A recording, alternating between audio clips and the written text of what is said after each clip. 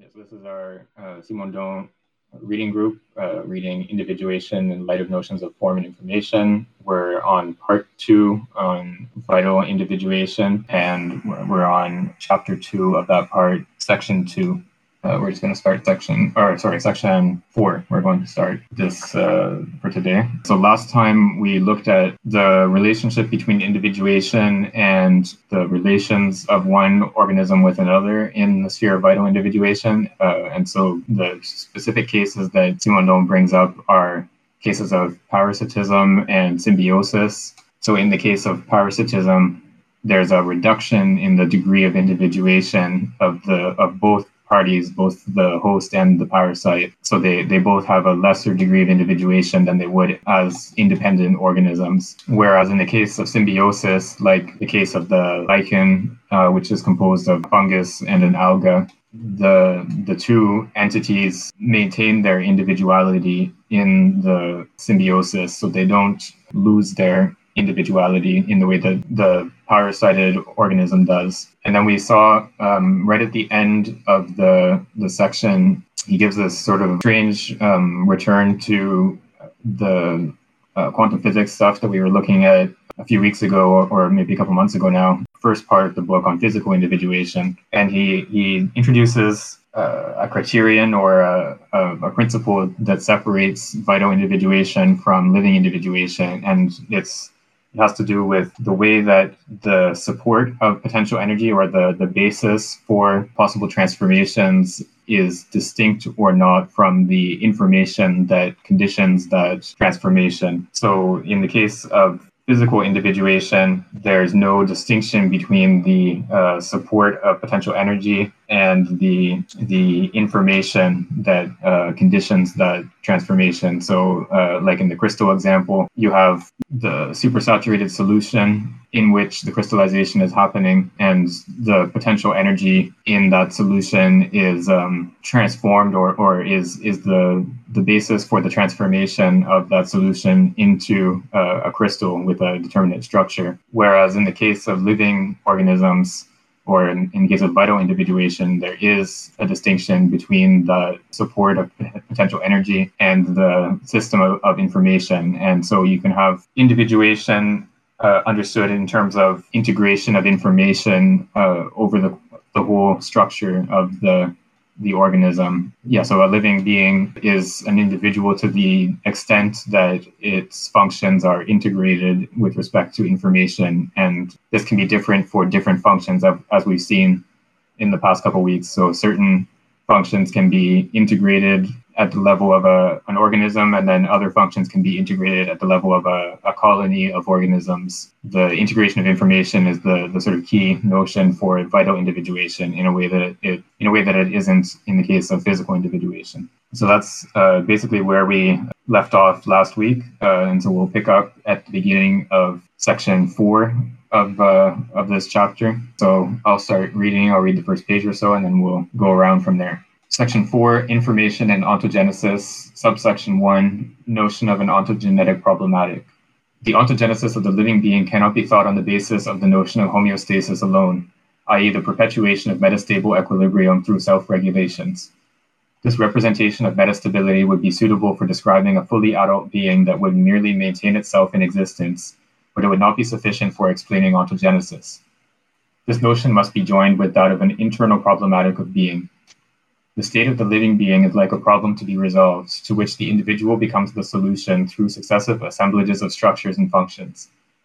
The young individuated being could be considered a system that carries information as pairs of antithetical elements linked together by the precarious unity of the individuated being, whose internal resonance creates a cohesion. The homeostasis of the metastable equilibrium is the principle of cohesion that links these domains through an activity of communication, and between which there is a disparation.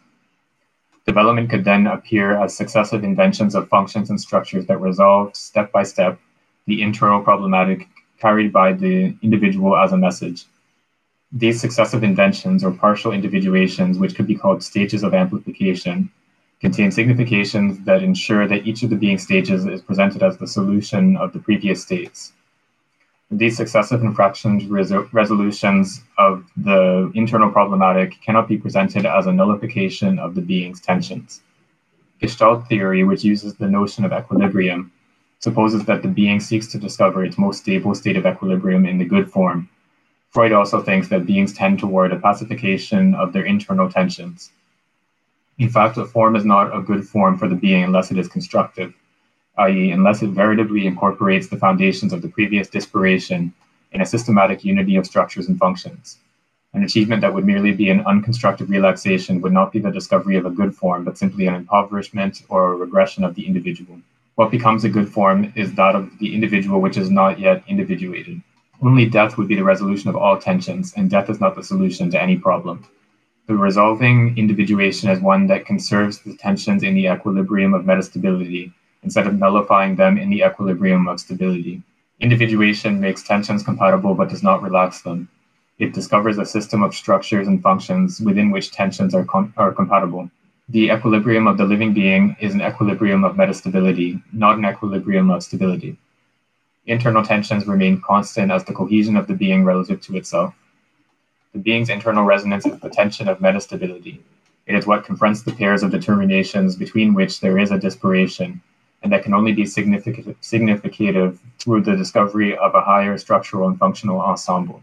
If anyone has the PDF open to the endnotes, that would be useful here to post a couple of these endnotes that have come up in that last passage, because some of them are pretty important. There's one on the notion of, right, thank you, 61 I just posted in the chat, I believe.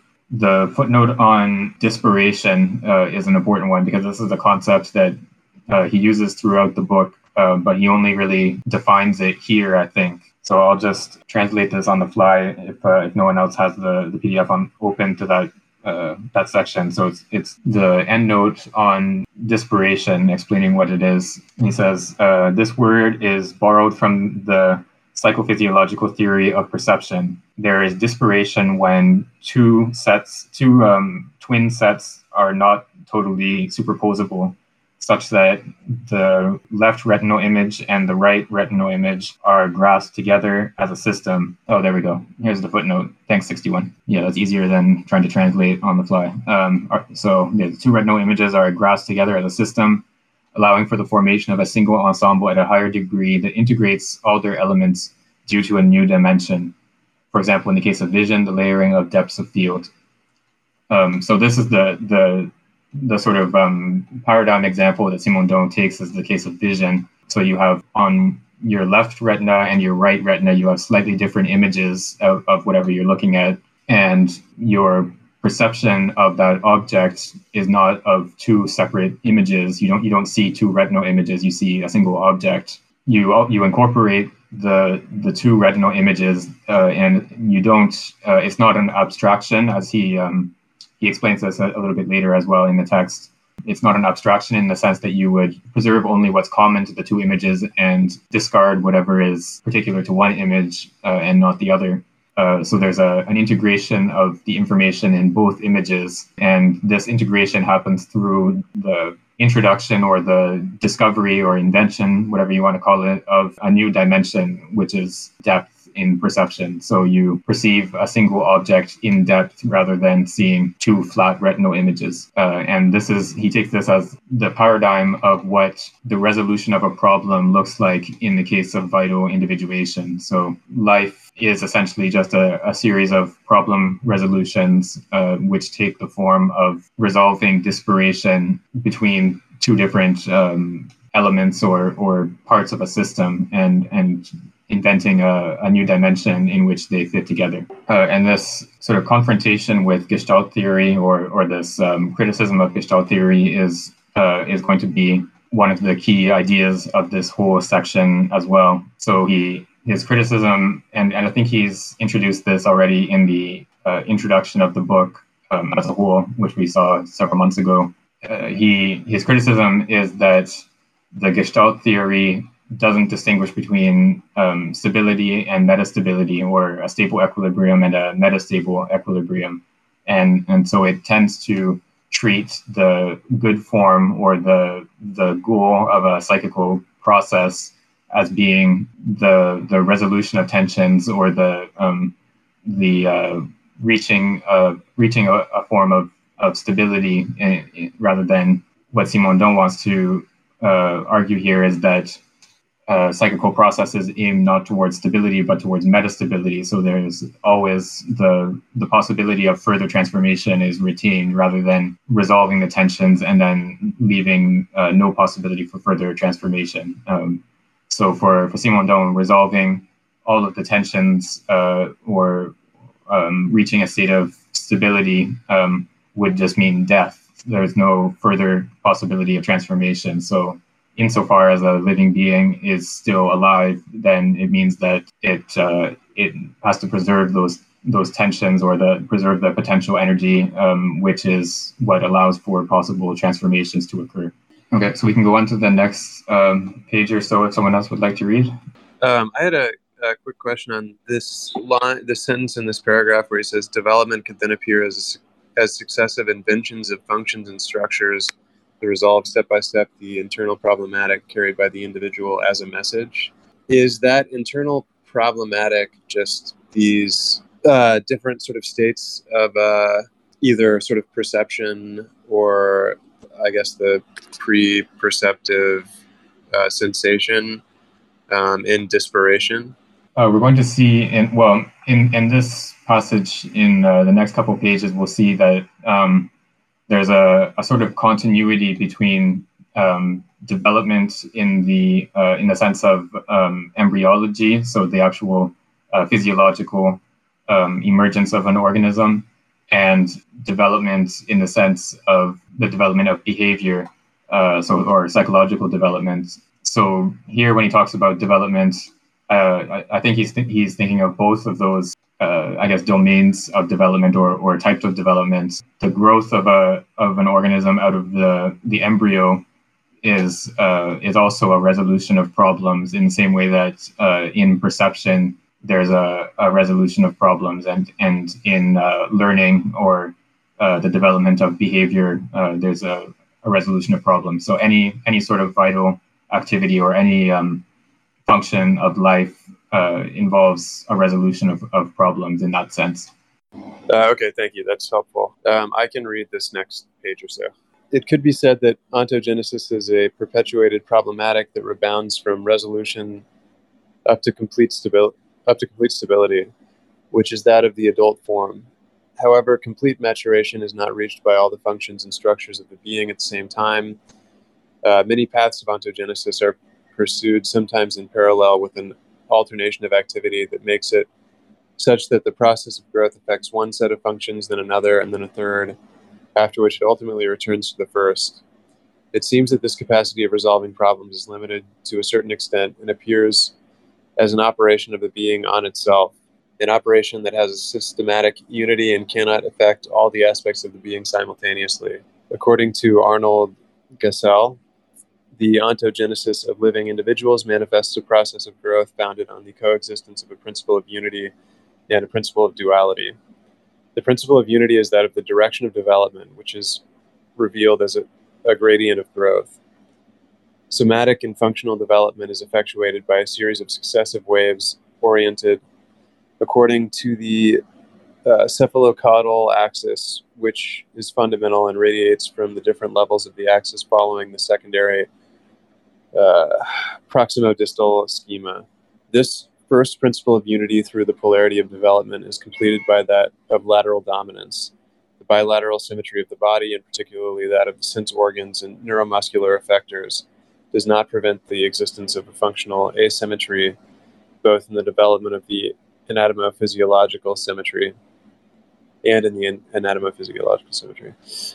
On the other hand, there is a principle of duality, that of the bilateral symmetry of the majority of the organs and that of the sense organs and the effectors in particular. Somatic and functional development, development of behavior, according to Gassel's expression, is effectuated according to a process of reciprocal intertwining that blends unity and duality through a sort of weaving that separates, keeps together, organizes, differentiates, regulates and structures the different somatopsychic functions and assemblages. Development is a behavior upon behaviors, a progressive weaving of behaviors. The adult being is a dynamic web and organization of separations and reunifications of structures and functions. A double movement of integration and differentiation constitutes this structural and functional web. The progressive individuating maturation divides up increasingly detached and precise schemata within the global unity of reactions and attitudes. But this detachment of schemata of action is only possible to the extent that these schemata are individuated, i.e. are formed as a synergistic unity that structures many elements which could be separate. A precise and adapted movement is, with respect to the whole organism, in fact the result of an individuating maturation. But this individuating maturation cannot constitute a functional unity through pure analysis. The individual of what Cassel calls a pattern, structural and functional schema, does not originate from the mere analysis of a pre-existing global whole, but also and simultaneously from a structuration that systematically integrates several functions. Each motion and each behavior implicate the whole body, but they are not obtained by the analysis and specialization of a global process that would implicitly contain them. The initial organismic unit does not act as the reservoir of all possible behaviors, but as the power of cohesion, reciprocity, unity, and symmetry. Maturation makes individuation possible, but individuation does not result from maturation. It is not a pure synthesis, a pure learning by way of the conditioning responses entering into a natural and preformed relational schema. Development takes place through successive learning procedures, which are occasions for the integration of processes during the organism's maturation. The organism's relation to the world takes place through the self-regulating fluctuation of behavior, a schema of differentiation and integration more complex than learning through respondent conditioning alone. The resolution of the problems of the individual bears takes place according to a process of constructive amplification. Is he saying that it's neither the synthetic function nor the analytic one are primary, but both of them sort of operate simultaneously? I think it's not so much that they operate simultaneously as that the process of development is neither an analysis nor a synthesis.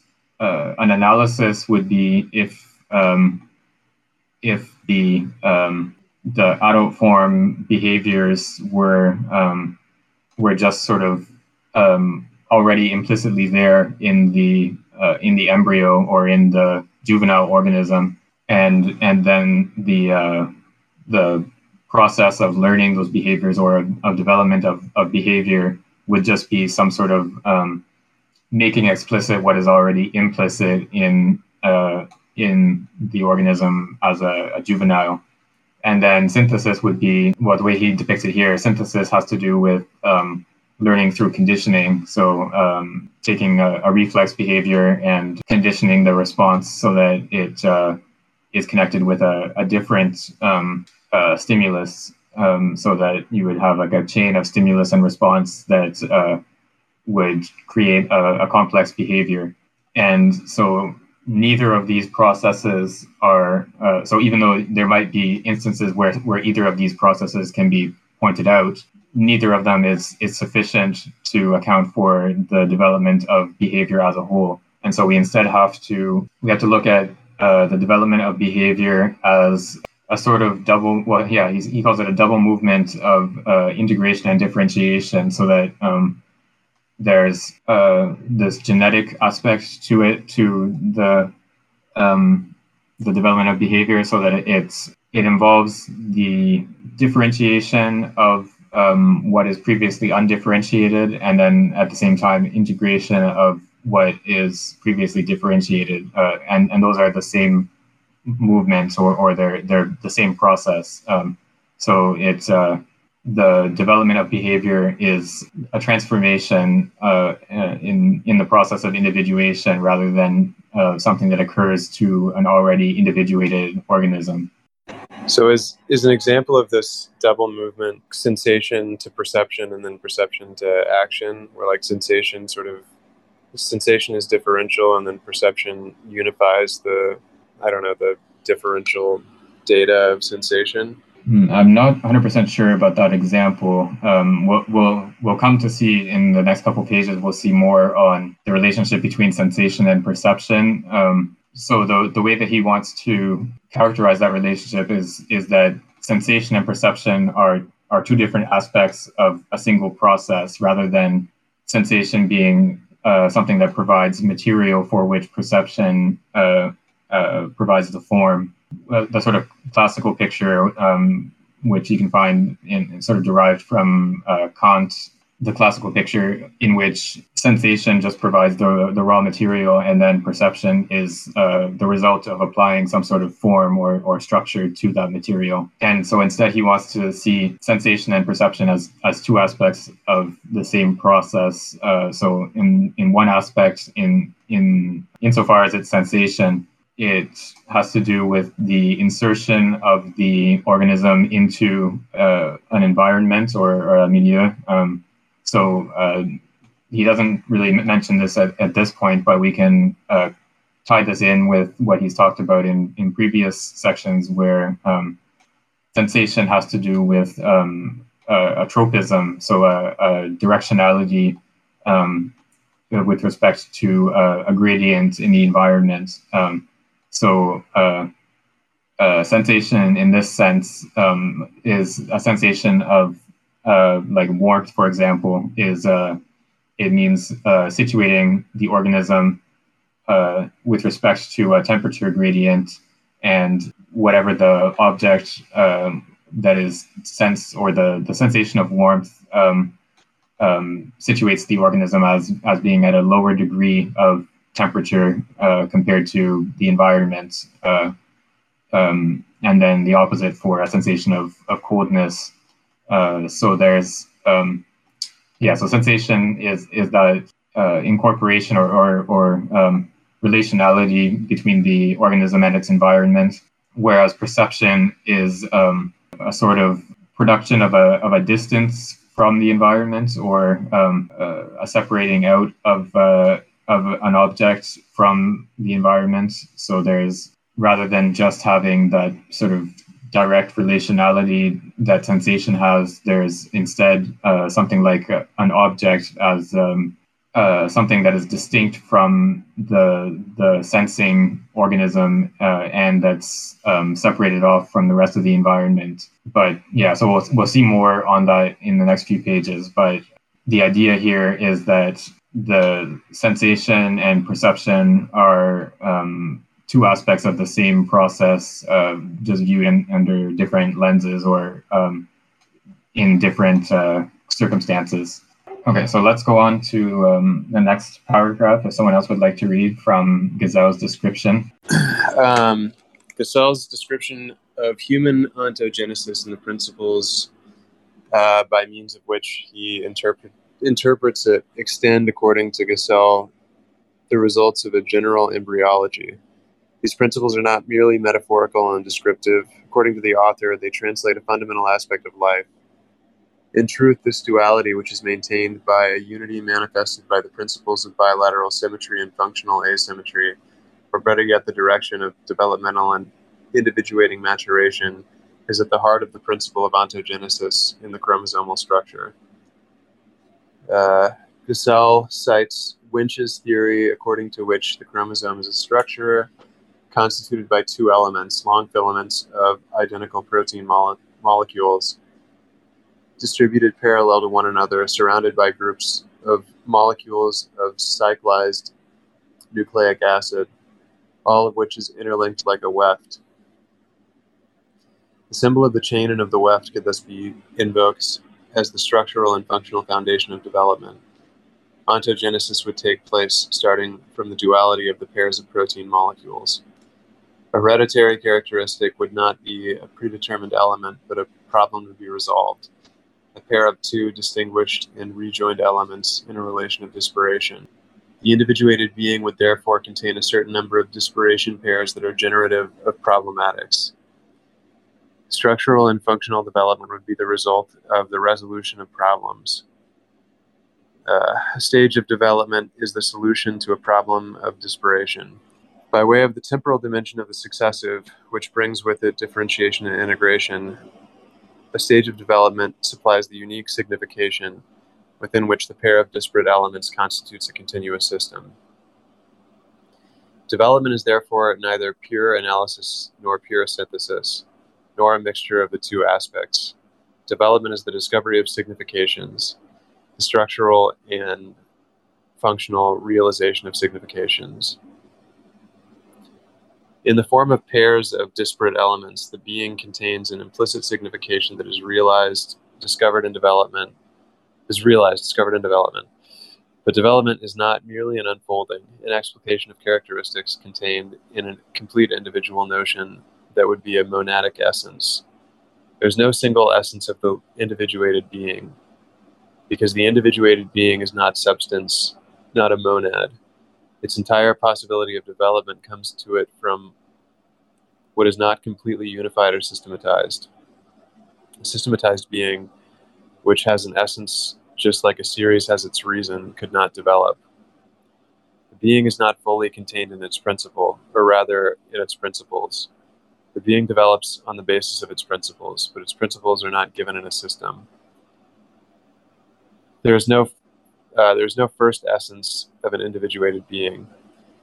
The genesis of the individual is a discovery of successive patterns that resolve the incompatibilities inherent to the basic pairs of disparation.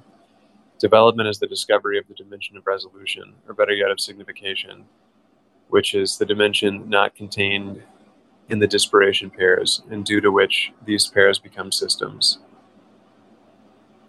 Thus, each retina is covered with a two-dimensional image. The left image and the right image are disparate. They cannot overlap because they represent the world seen from two different points of view, which creates a difference of parallaxes and of field overlaps. Certain details hidden by the first field in the left image are, on the contrary, exposed in the right image, and vice versa, such that certain details only figure on a single monocular image. However, a third image that would unify these two images is not optically possible. They are disparate by essence and not superposable on the axiomatic of bidimensionality. In order for them to make a coherence appear that incorporates them, they must become the foundations of a world perceived from within an axiomatic in which the disparation, condition of impossibility of the direct two-dimensional system, precisely becomes the index of a new dimension. There are no longer two images in the three-dimensional world, but the system integrates two images, a system that exists according to an axiomatic on a superior level to that of each of the images, but which is not contradictory relative to them. Tridimensionality integrates bidimensionality. All of the details of each image are present in the system of significative integration. Details that are concealed by the overlap of fields and consequently only exist on a single image are retained in the system of integration and perceived completely, as if they belong to both images. Here we wouldn't think of a process of abstraction and generalization that would merely conserve in the perceptive signification what is mutual to the two separate retinal images. Far from retaining what is mutual, perception retains everything that is particular and incorporates it into the whole. Furthermore, it utilizes the conflict between two particulars in order to expose the superior system within which these two particulars are incorporated. The perceptive discovery is not a reductive abstraction, but an integration, an amplifying operation. He points this presence of disparation here back to the structure of DNA itself, which I think is a little bit speculative. Like, this is when Simondon was writing it, this is after the structure of DNA has been identified. But I think Gesell, who he's citing, was writing before that period. So there's a bit of a gap there. But this idea of the disparation existing at the level of the DNA itself, I think is an interesting one that he wants to recognize disparation at that level already, and so the inheritance from the parents, in the sense that you inherit two copies of or two different pairs for each allele. So you already inherit a disparation from your parents, and then you perform a process of resolution of that problem, or invention of a dimension in which the disparation is resolved. So this is already happening at the level of molecular biology for Simondon, but then it's continuous with the development of behavior as well. So he argues that this development process is not an analysis or a synthesis or even some sort of mixture of the two, because it by sort of reducing it to an analysis or a synthesis, you lose the idea of the invention of something new, which, so either in the case of analysis, either everything is already there at the beginning. So that's this monadic conception in which the whole history of the organism is already sort of programmed in at the beginning, and the development just consists in a sort of unrolling or working out of that program. And then the synthesis conception would be just like the building blocks are already there, and they're sort of put together to form the behavior of the adult organism. And in either case, there's no creation of something new. There's no invention in the proper sense of the term, and so Simondon wants to preserve the possibility of the creation of something new in development. And so I think that's the sort of motivation for viewing development as neither analysis nor synthesis. And then we have more detailed explanation of the process of, in the case of the retinal images, the disparate retinal images, and the creation of a third dimension in perception.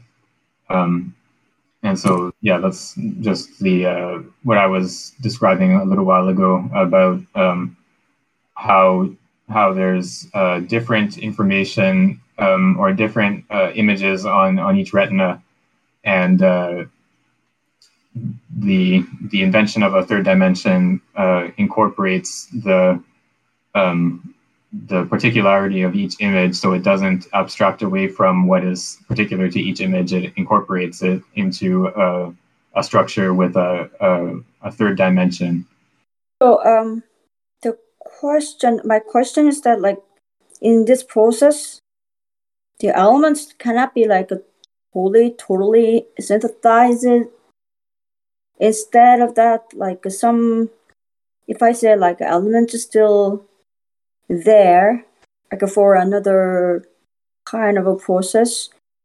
So what I understand is like it's kind of like coexistence of all levels of elements.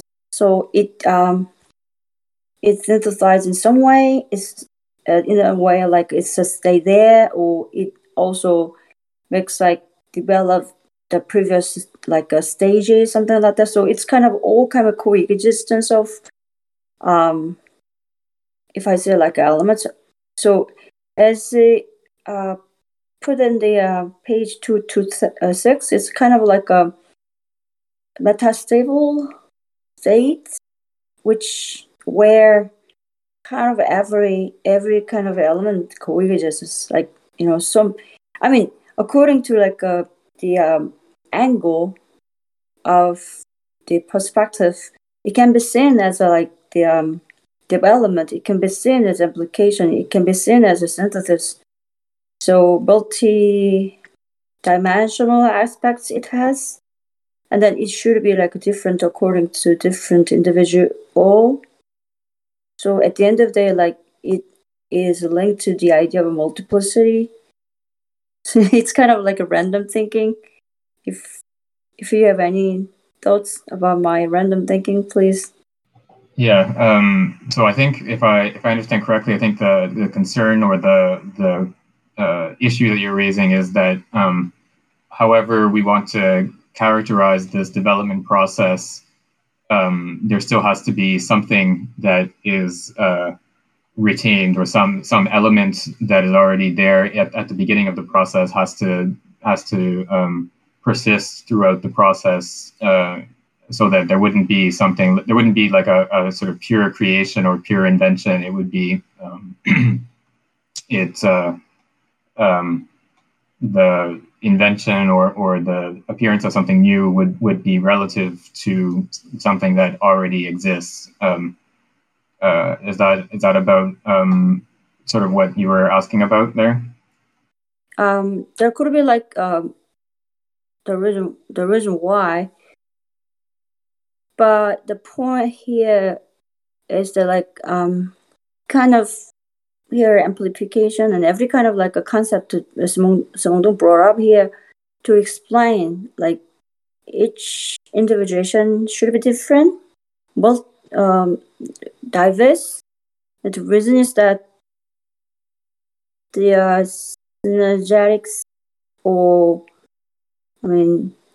different. I mean, in order to like explicate why the individual process should be different. It's not like a perfectly, it does not have a kind of like a perfect form of individuation.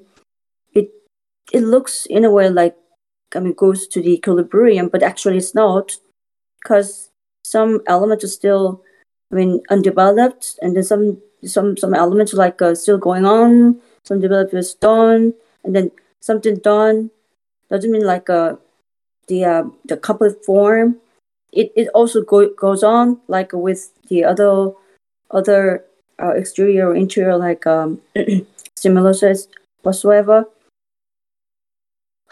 So I think the keyword in a way like a metastability of the process. Yeah. The metastability here is sort of a key notion, because well, for two reasons, I think. So first of all, each stage or each portion of the development process is itself reaches a metastable state. So it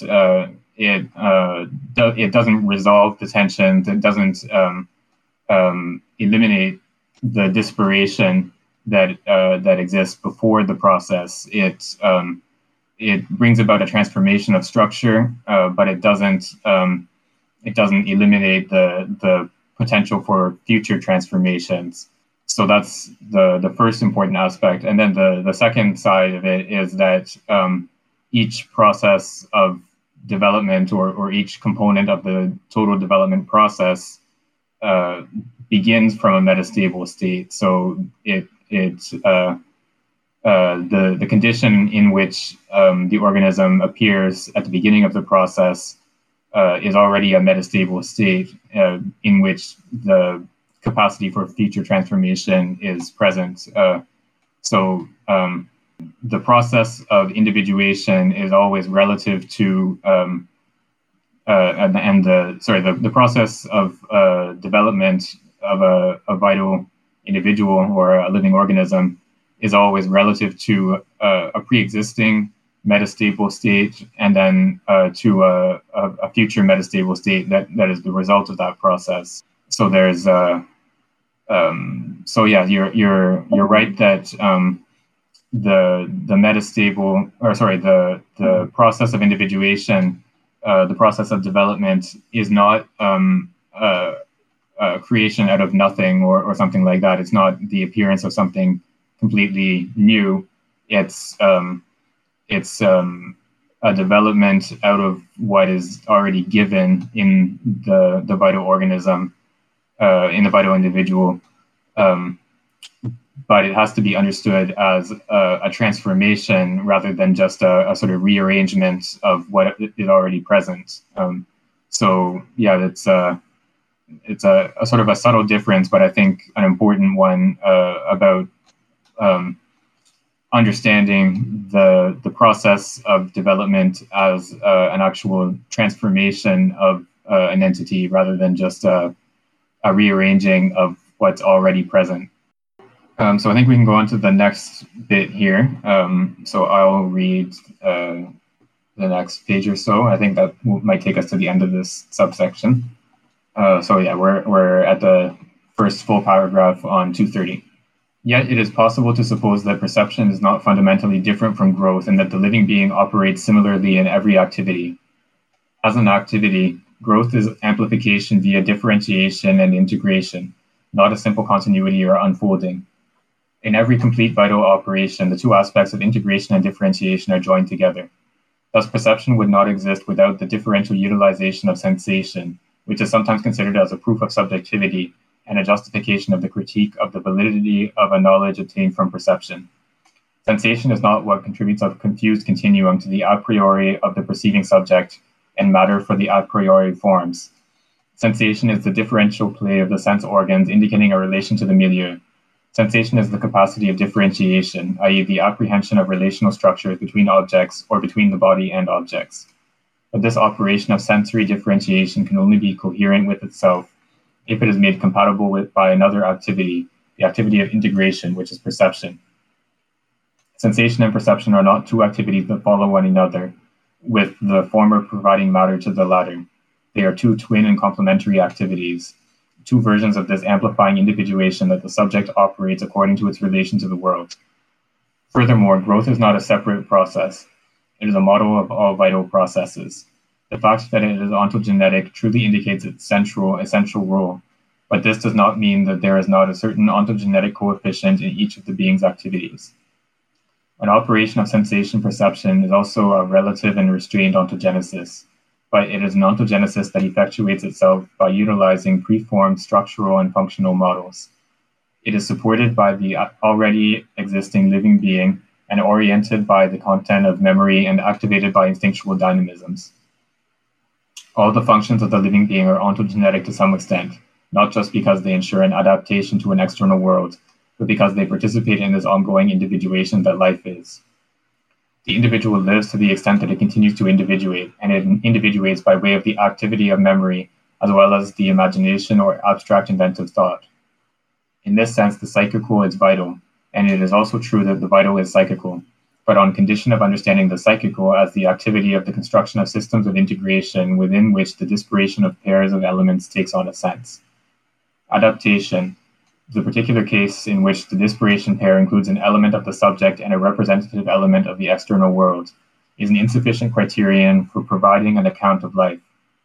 Life includes adaptation, but for there to be adaptation, there must be an already individuated living being.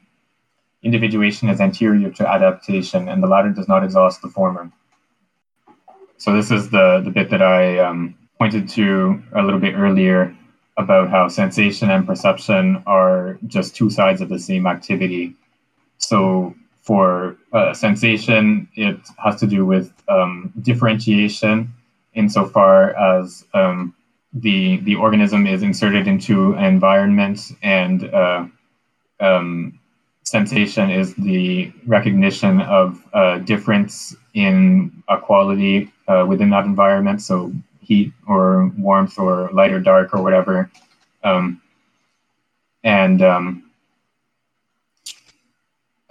Perception is a function of integration in the sense that there's a sort of coherence of the function in perception in a way that doesn't exist in sensation. So there's a structuring of the perceptual situation such that there's a perceived object and a perceiving subject, which are coherent entities in a way that doesn't exist in when you view the process as an instance of sensation instead of perception.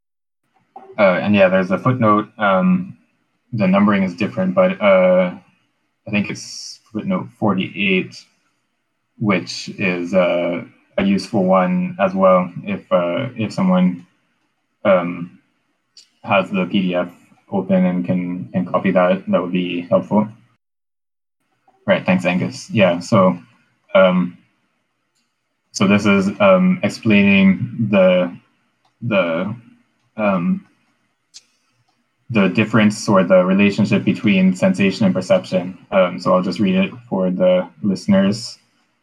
Through its differential usage, sensation supplies plurality, the non-compatibility of data, the problematic capacity that carries information. Perceptive integration can only be carried out through construction, which generally implies an effective motor response, the amplification of the sensory motor universe. So yeah, that's the relationship between the sensation, which is a function of differentiation, and perception, which is a function of integration. And then I won't really get into this bit about adaptation at the end here, because that's the whole subject of the next subsection. So for now, we'll just say that it's a transition to the next subsection. And so adaptation is a special case of development. Just before he talks about adaptation, when he's talking about the vital and the psychical, he says that we have to understand the psychical as the activity of the construction of systems of integration within which the disparation of pairs of elements takes on a sense. Is he talking about the genesis of the psychical as the genesis of sense itself? Yeah, that's a good question. I'm not sure if he would want to identify the psychical with the with sort of the domain of sense or something like that. I'm not sure if he would make that identification, just because I think for him the psychical would be probably broader than the domain of sense, insofar as sensation is incorporated into the domain of the psychical, and sensation is a sort of relation to an environment in a way that I don't think would be sort of structured by what we would call sense. Yeah, sensation is just a relation to a gradient in the environment, and so I don't think it would make sense to describe that as having any direct connection with sense.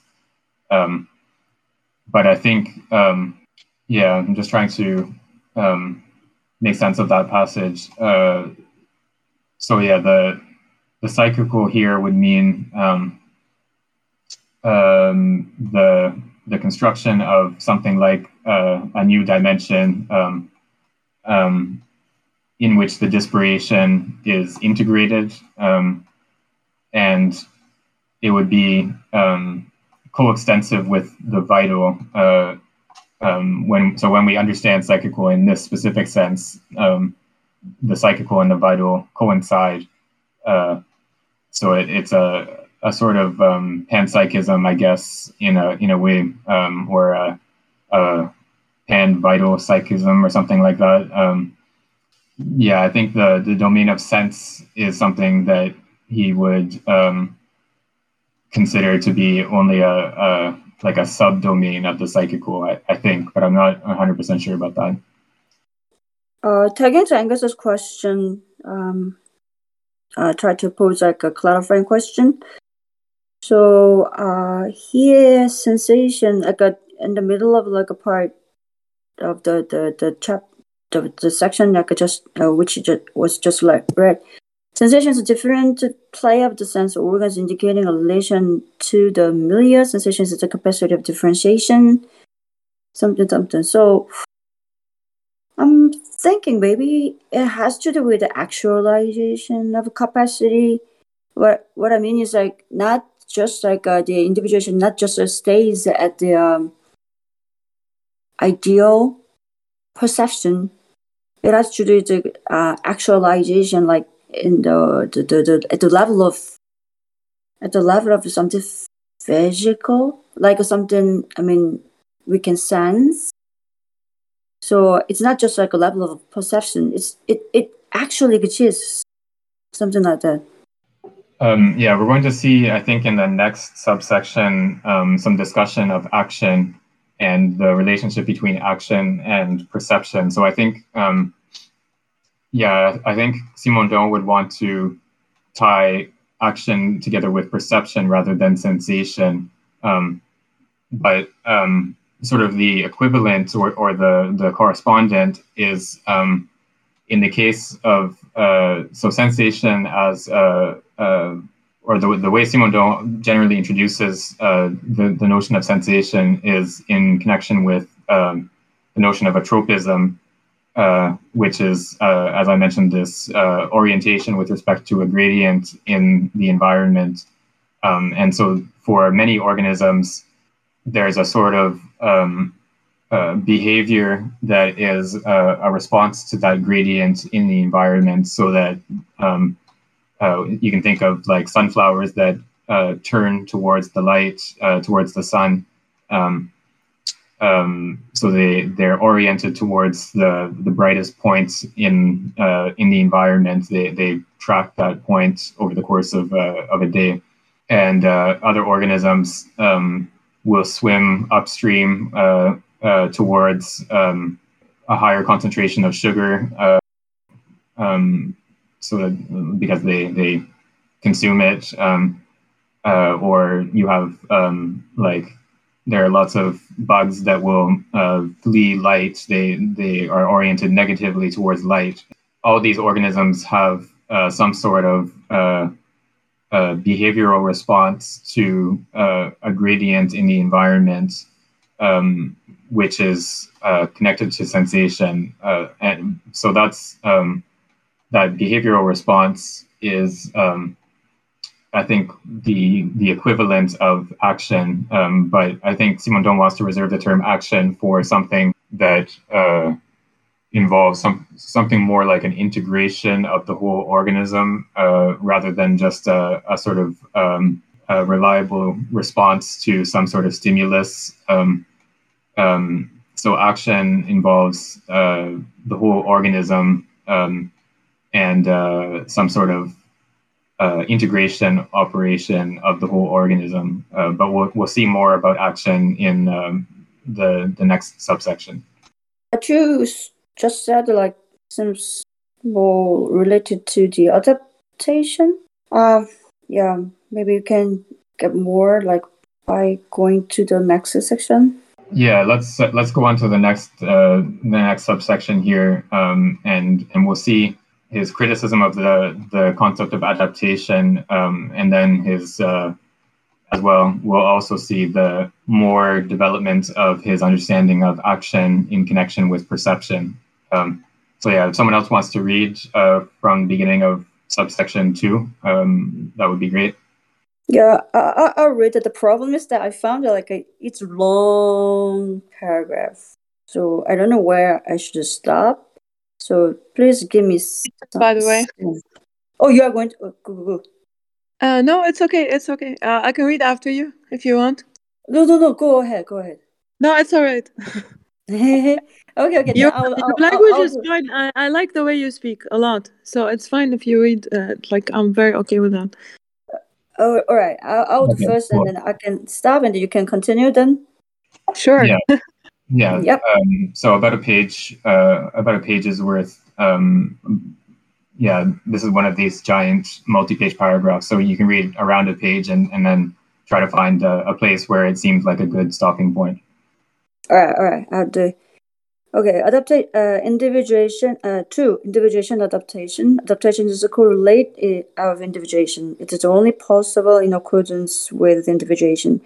The whole biologism of adaptation, upon which an important aspect of 19th century philosophy depends, and which processes in our day in the form of pragmatism, implicitly supposes that the already individuated living being as a given The processes of growth are partially set aside.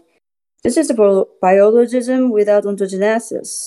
In biology, the notion of adaptation represents the projection of the relational schema of thought with a dark zone between two clear terms. Just like in the hylomorphic schema, furthermore, the hylomorphic schema itself appears in the notion of adaptation. The living being finds in the world certain forms that structure the living being. In addition, the living being gives forms to the world in order to appropriate it for itself. Adaptation, which is a passive and active, and conceived as a complex and reciprocal influence based on a hylomorphic schema. However, since adaptation is taken for granted by biology as the fundamental aspect of the living being, it's quite natural that psychology and poorly structured disciplines should lack principles, have believed to borrow from biology a faithful, profound expression of life by utilizing the principle of adaptation in other domains. But if it were true that the principle of adaptation does not express vital functions in depth, and does not account for ontogenesis, it would be necessary to reform all the intellectual systems founded on the notion of adaptation. It would be particularly advisable not to accept the consequences of Kurt Lewin's social dynamics, which represent the synthesis of German Gestalt theory, American pragmatism. Indeed, the personality is represented as the center of tendencies. The milieu is essentially constituted by a goal toward which the being strives and by a set of forces opposed to the movement of the individual toward the goal. These forces constitute a barrier that exerts a reaction proportionate in instruction to the intensity of the individual's action. Consequently, the different possible attitudes or behaviors relative to this barrier that seek to attain the goal in spite of this barrier. For example, the tool is one of these behaviors. One more sentence. Such a conception appeals to the notion of force fields. Behaviors and attitudes are understood as possible pathways within these force fields. These hodological spaces, animals and children project a simpler hodological space than the of adult humans.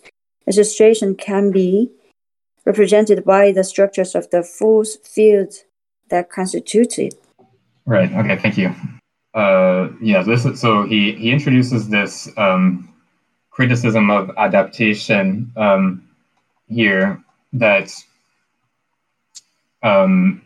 so he essentially argues that adaptation, the concept of adaptation, has the same structure as the hylomorphic schema that we saw in part one, which is that it doesn't represent the interaction of the two domains. So in the concept of adaptation, we have this notion of the individual organism and then the environment, and the individual is supposed to adapt itself to the environment, and the actual interaction of the individual and the environment is left as this dark zone, or this is not really specified how that adaptation is supposed to happen. And so it's not only that the whole notion is similar to the hylomorphic schema, but actually we do find the hylomorphic schema itself applied in the notion of adaptation in both directions. So the world or the environment acts as the form on the matter of the organism. So the organism takes on a certain form in response to the environment, and then in the other direction, the organism imposes a form on elements of the environment in order to incorporate them. So the criticism of adaptation is a sort of extension of the criticism of the hylomorphic schema from part one, and then the sort of other side of that criticism, or the other part of the criticism, is that in the concept of adaptation, the actual development of the organism is sort of left out of the picture. So you look at the adult organism and the way that it adapts to its environment, but you leave out of the picture the actual how the organism got there in the first place. So these are the two sort of main points of Simondon's criticism of the notion of adaptation. And then we'll see throughout this subsection his more detailed criticism. But he sets it out his opposition to adaptation as a concept in opposition to Kurt Lewin, who is a Gestalt psychologist who I think, if I'm not mistaken, he was German, but he worked in the U.S. So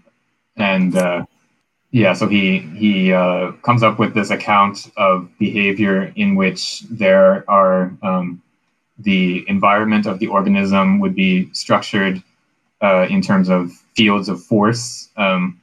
So there would be like a forward direction, and there would be a sort of field of force of forward movement in the environment. And then there would be like obstacles in the environment would present disruptions to that field of force, for example.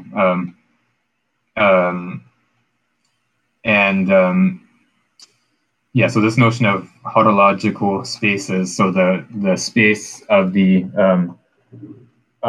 organism is a structured space. It's a space in which there are certain privileged directions and other directions that are blocked or something like that. So that's sort of the position that he's setting, that Simondon here is setting himself in opposition to.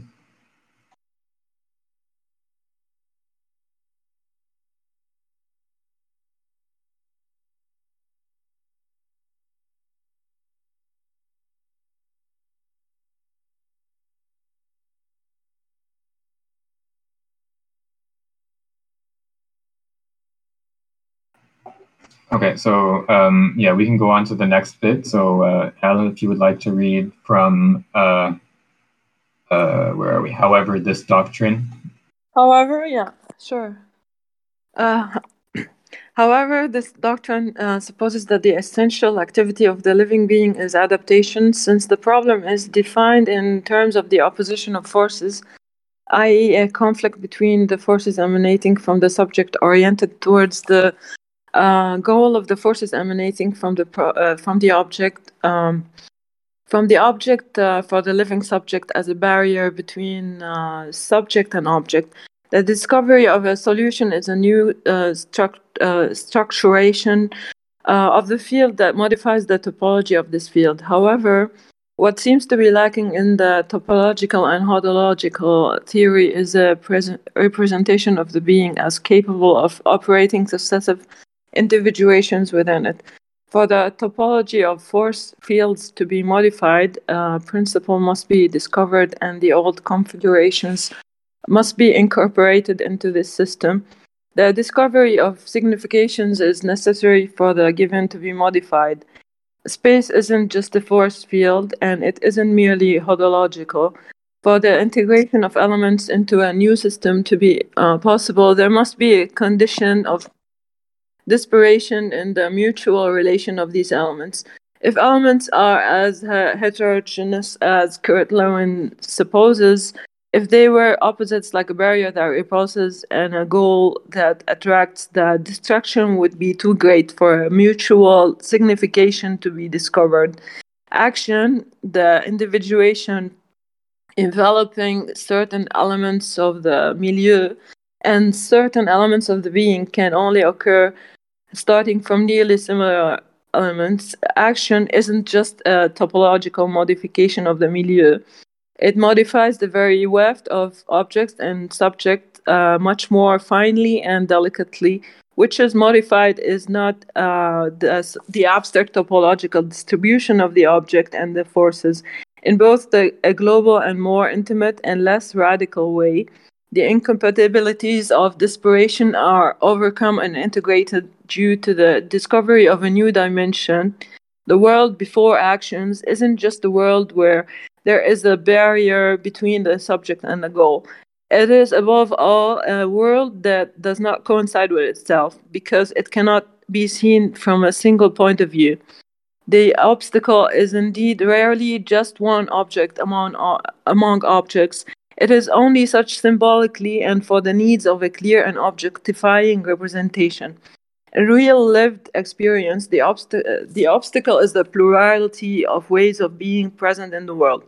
Hodological space is already the space of the solution, the significative space that integrates the various possible points of view into systematic unity, the result of an amplification. Before hodological space, there is an overlap. There's this overlap of perspectives that does not allow for the apprehension of determined obstacles, since there are no dimensions with respect to which the single element ensemble would be organized. The fluctuation anemie that precedes the resolute action is not a hesitation between several objects or even several paths, but an unstable collection of the incompatible, almost similar, and therefore disparate ensemble. Should I go on? Let's stop there because this is a 3-page long paragraph, so we won't be able to finish it for now. So we can stop here. Thanks. Let me just scroll up a little bit here.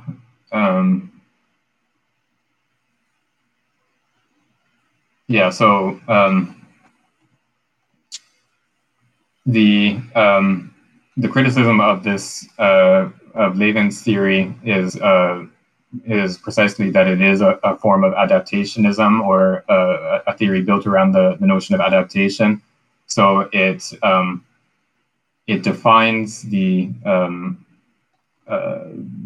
problem that behavior tries to solve as being structured by the opposition of forces. So there's a goal that is the attractive force, or the source of the attractive force, and then there's an obstacle which has a repulsive force, so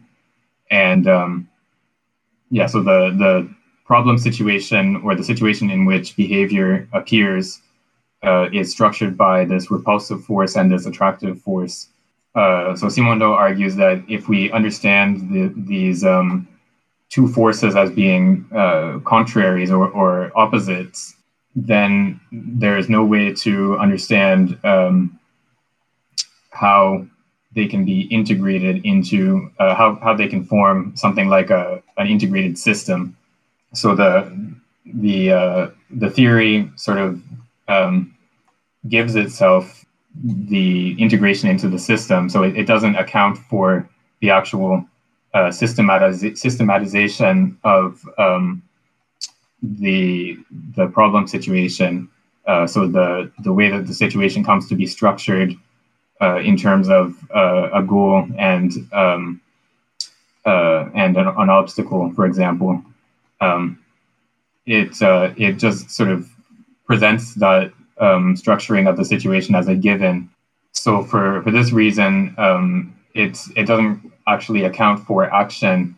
It sort of presupposes that the action is already possible, rather than explaining how that possibility of action is first brought about, which is what Simondon wants to do. So action is a process of development, or is continuous with development, in the sense that we saw in the previous subsection, where development means the invention of a new dimension that incorporates the disparate. So likewise, action is the invention of a new dimension that incorporates some disparation that existed previously. So there's in Levin's picture, there's really only just the rearrangement of the topology of a situation. So the way that the goal and obstacles are arranged can be modified, but the actual structuring of a situation into goal and obstacles is not explained or is not accounted for in the theory. Okay, so we can go on to the next bit of this giant paragraph, and I can read. The subject before action is caught between several worlds, between several orders. Action is the discovery of the signification of this disparation, or that through which the particularities of each ensemble are integrated into a broader and richer ensemble, which has a new dimension. It is not by way of the dominance of one of the ensembles constraining the others that action manifests as organizing. Action is contemporaneous with the individuation by which this conflict of planes is organized in space. The plurality of ensembles becomes a system. The schema of action is nothing but the subjective symbol of this new significative dimension that has just been discovered in the act of individuation. Therefore, such an incompatibility can be resolved as a systematic signification by a schema of succession and conditioning.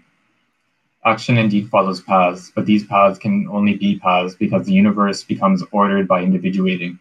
The path is a dimension according to which the life of the subject in the here and now is integrated into the system by individuating it and by individuating the subject.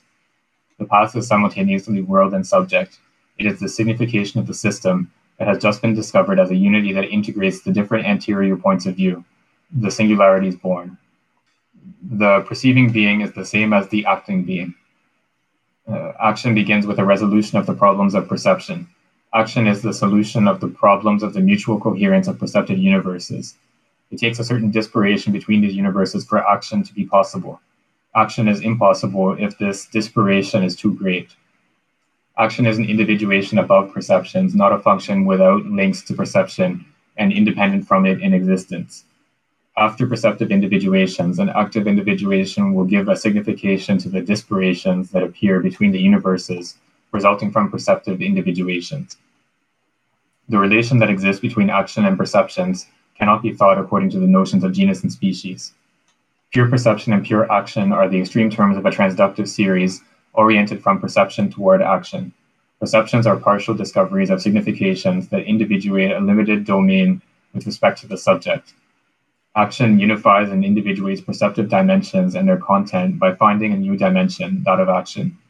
In fact, action is this course that is a dimension, a manner of organizing. The paths do not pre-exist action. They are the very individuation that makes a structural and functional unity appear in this conflictual plurality. So this bit is, I think, probably one of the more difficult parts of this section. It's much more abstract than what we've seen before. And I think here we also can see some of the influence or the connection with Merleau-Ponty that and Angus has pointed to Bergson as well. And there's a sort of lineage, I guess, that goes through Bergson to Merleau-Ponty to Simondon. And so I think this notion of the path as something that is sort of coordinate with action or correlated to action and something that doesn't pre-exist the action. I think that, to me at least, it definitely reminds me of Merleau-Ponty. And so this notion of a path is, so it's something that the path doesn't pre-exist the action. So if we think of a path in the sort of normal sense, you have a path through the forest or a path through a field or whatever. It has to pre-exist the act of walking along that path. But here, so here the actual the action of traversing that path is what generates the path, or the path and the action of traversing it are the same. So this is sort of twists our understanding of what a path is, or transforms that understanding. So here we have to understand how this path is. As he says here, so the path is simultaneously world and subject. It is the signification of the system that has just been discovered as a unity that integrates the different anterior points of view. So the path is sort of the unity of the different points of view, or the different aspects of the situation that are being integrated in the formation of an action as a response to a situation. So there's the path is simultaneous with the action, and it also is the formation of world and subject at the same time as two sort of coordinate elements of the action. And then the other bit here is that action is always related to perception. So there's a continuity between perception and action, which is a transductive unity. So there's a continuous path that, or I shouldn't use the word path because he's given that a technical meaning here. There's a continuous series or domain between perception and action, so that there's the perception of a situation which structures the situation as being one in which there's a goal and an obstacle, for example, is already the beginning of an action that directs the individual towards that goal and away from the obstacle or around the obstacle. So there's a continuity between perception of a situation and action in response to that situation. Action is an individuation above perceptions, not a function without links to perception and independent from its existence. So it seems like that, like it's not causa and effect, like causality. So what I understand is like there is no pure perception and the pure action or extreme terms of transductive series, something that there is something unexpected could be generated in the process of this transductive process in the metastable phase. I think that is kind of an interesting part, which is like action is not equivalent to perception. So action is derived from perception, but that's totally independent, which is could be the seed for the new perception. And then it makes all the process like a continuous, ongoing process. Yeah, I think that's right. So there's a continuity between action and perception, but it's not a causal relationship. So it's not that action is caused by perception in a cause and effect way, but there's a continuity in terms of processes of individuation. So the being that is capable of perceiving its situation in a certain way, so as being structured into a goal and an obstacle, for example, as soon as the being is capable of perceiving its environment that way, or as soon as it begins to perceive the environment in that way, it's already that's already the beginning of an action. Like that restructuring of the situation is the sort of first stage of an action, and so action is just a continuation of that same process that begins at the level of perception. There's a transductive unity in the sense that you have the perception is sort of passed on to action in this continuous manner, so that there's no gap between the two. There's like a direct continuity from one to the other. And actually, like it would come up in the next part. Another interesting part is like the way I mean the making the relationship between the individual and its milieu. So an individual in the process of individuation doesn't like only responds to the milieu. It also generate like it makes like a milieu, like a creates milieu itself. So it's kind of active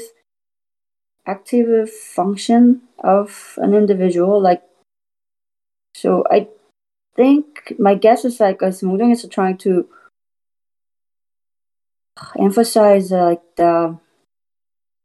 it's really interactive, like between individual and the its milieu. Yeah. Yeah, I think so. The term milieu, I think Simondon generally wants to reserve that for the unstructured condition. So the milieu is what appears before the process of structuring occurs or the process of individuation occurs. But after the process of individuation, there's definitely some sort of interaction or reciprocal development or something like that between the environment and the individual, so that the environment and the individual are structures that appear correlatively. So the process of individuation generates the subject and the world in which the subject appears at the same time. So that they're not like independent objects, sort of sitting next to each other or facing each other or something like that. The subject and world are coordinate parts of this total process of individuation. So we can go on to the next bit on 234 if someone else would like to read. The notion of adaptation is poorly formed to the extent that it supposes the existence of terms as preceding that of relation. What deserves to be critiqued is not the modality of relation such as the theory of adaptation envisions it. What deserves to be critiqued are the very conditions of this relation coming after the terms. The theory of active adaptation, according to Lamarck, nevertheless presents an important advantage over that of Darwin. It considers the activity of the individuated being as playing an extremely important role in adaptation. Adaptation is an ongoing ontogenesis.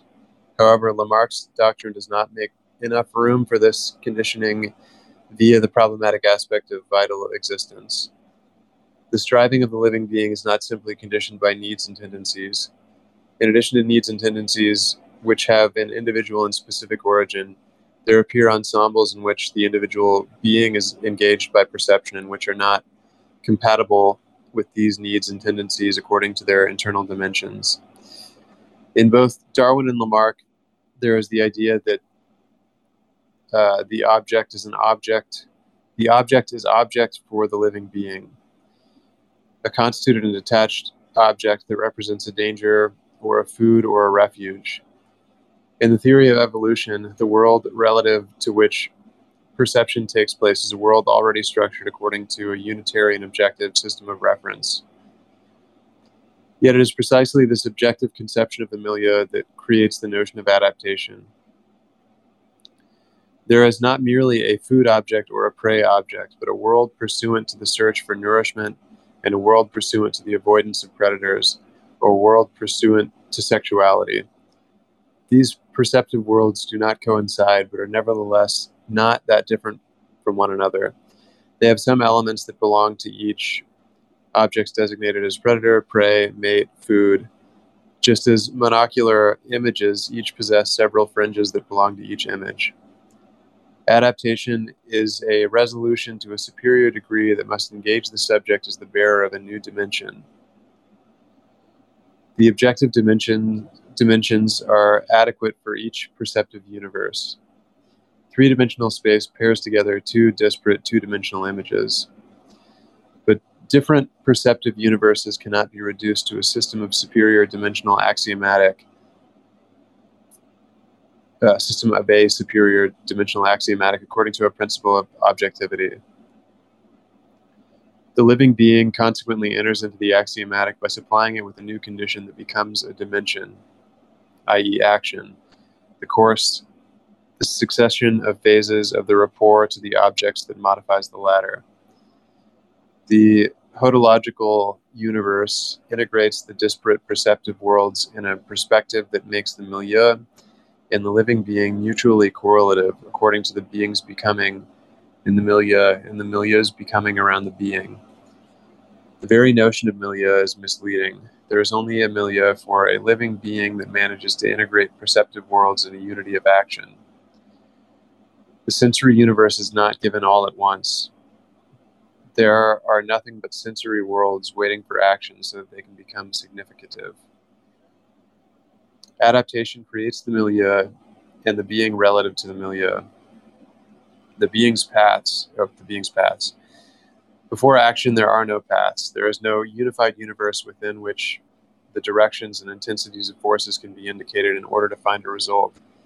The physical paradigm of the parallelogram of forces is not applicable, for it supposes a single space, i.e. dimensions valid for this single space, axes of reference valid for every object that is in this field and for every movement that will take place there. In this sense, Gestalt theory and its extension via the work of Kurt Lewin's dynamic field theory are retroactive representations.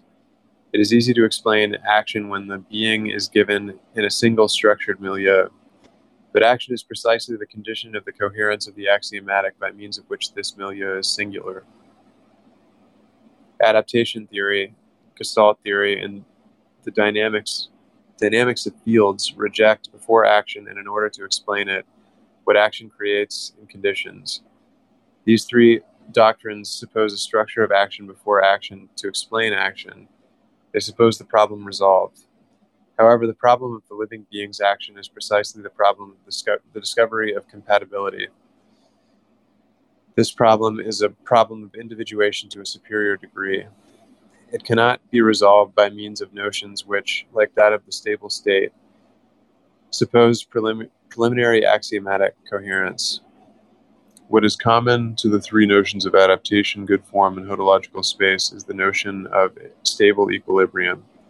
However, stable equilibrium, which is realized when all potentials are actualized in a system, is precisely what supposes that there is no incompatibility, that the system is perfectly unified because all possible transformations are realized.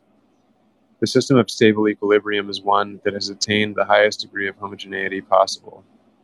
It cannot explain action to any extent, for it is a system in which no transformation is possible. Since all potentials have been exhausted, it is a dead system. So as part of the criticism of these theories, the idea that you can't have like first a milieu and then an individual acting in the milieu, because for Simondon, action itself sort of constitutes the milieu. Yeah. So yeah, this terminology of milieu, he seems to fluctuate actually in terms of the usage. But here he's talking about the milieu as what appears together with the action. So if you the adaptationist position or the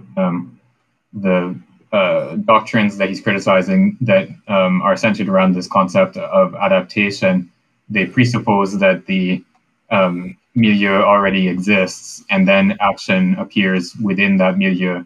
Whereas for Simondon, action in the proper sense is what creates the milieu at the same time, and so there's no.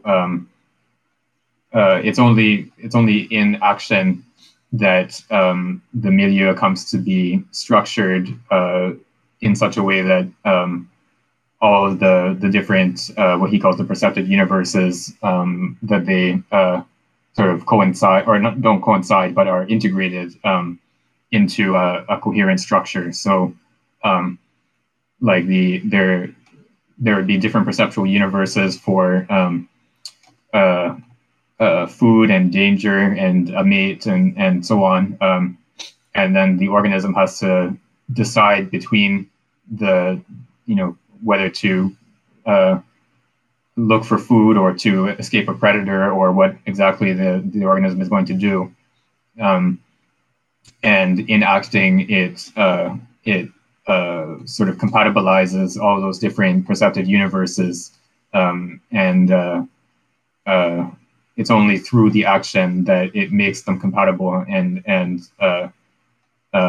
orders the different universes with each other. And so it's not that there isn't some sort of pre-given universe in which all of those perceptive universes would find their place. It's only together with the action that the ordering is possible. Yeah, and this bit on Lamarck is interesting, a little bit controversial, I would think, especially at the time he was writing by the 1960s or late 1950s. Certainly, this Lamarckian theory of evolution was considered discredited in biology. So the controversy around Lamarck's theory was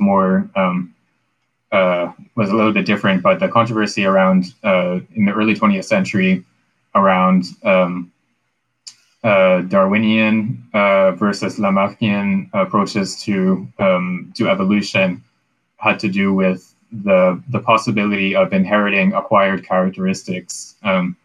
So it was the question of whether an organism could pass on to its offspring characteristics that it acquired during its lifetime, and so the orthodox Darwinians said that that was not possible, whereas Lamarckians argued that it was, and people tried to bring evidence one way or the other to decide this question in the early 20th century, and eventually the orthodox Darwinians won out, so that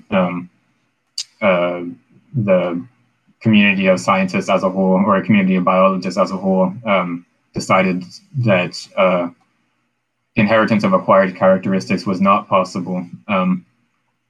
Though interestingly, Darwin himself did accept that inheritance of acquired characteristics was possible. So in later editions of The Origin of Species, he does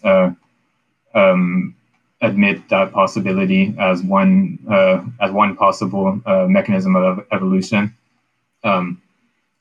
And I think more recent research on epigenesis or epigenetics has sort of qualified that statement that acquired characteristics can't be inherited. So I think it's my limited understanding is that it's a little bit less strict than it seemed to be like in the sort of mid 20th century. But yeah, so Simondon is writing before epigenetic research really sort of takes off, I think in like the 90s or so. So he's sort of staking a fairly controversial claim that Lamarck's theory of adaptation is superior to Darwin's, and the basis for that for him is that Lamarck's theory has to do with the actual activity of the organism rather than a purely passive adaptation like in the Darwinian theory. And so this actually ties in more with the broader picture that Lamarck presented, which was of a sort of vital force which is continuous throughout the realm of the living, and which pushes organisms to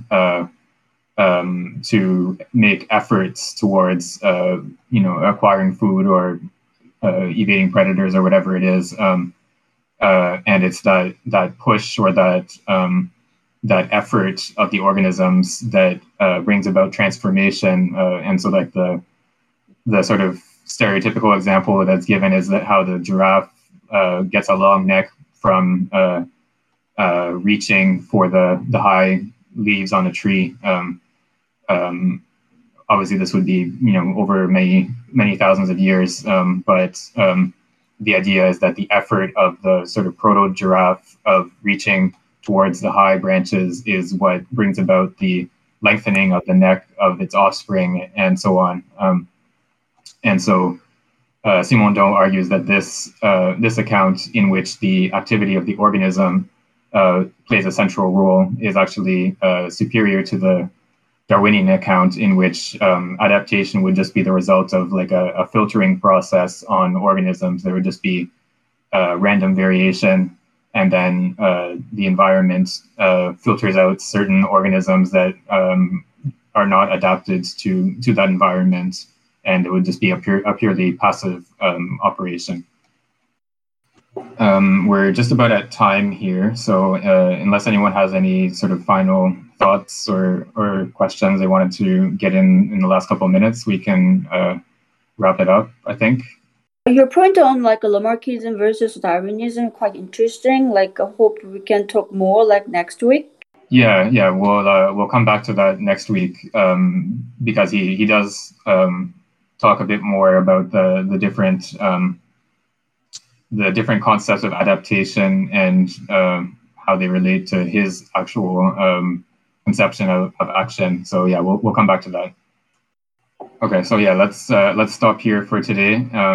Thank you everyone for showing up and for your contributions, and see you all next week.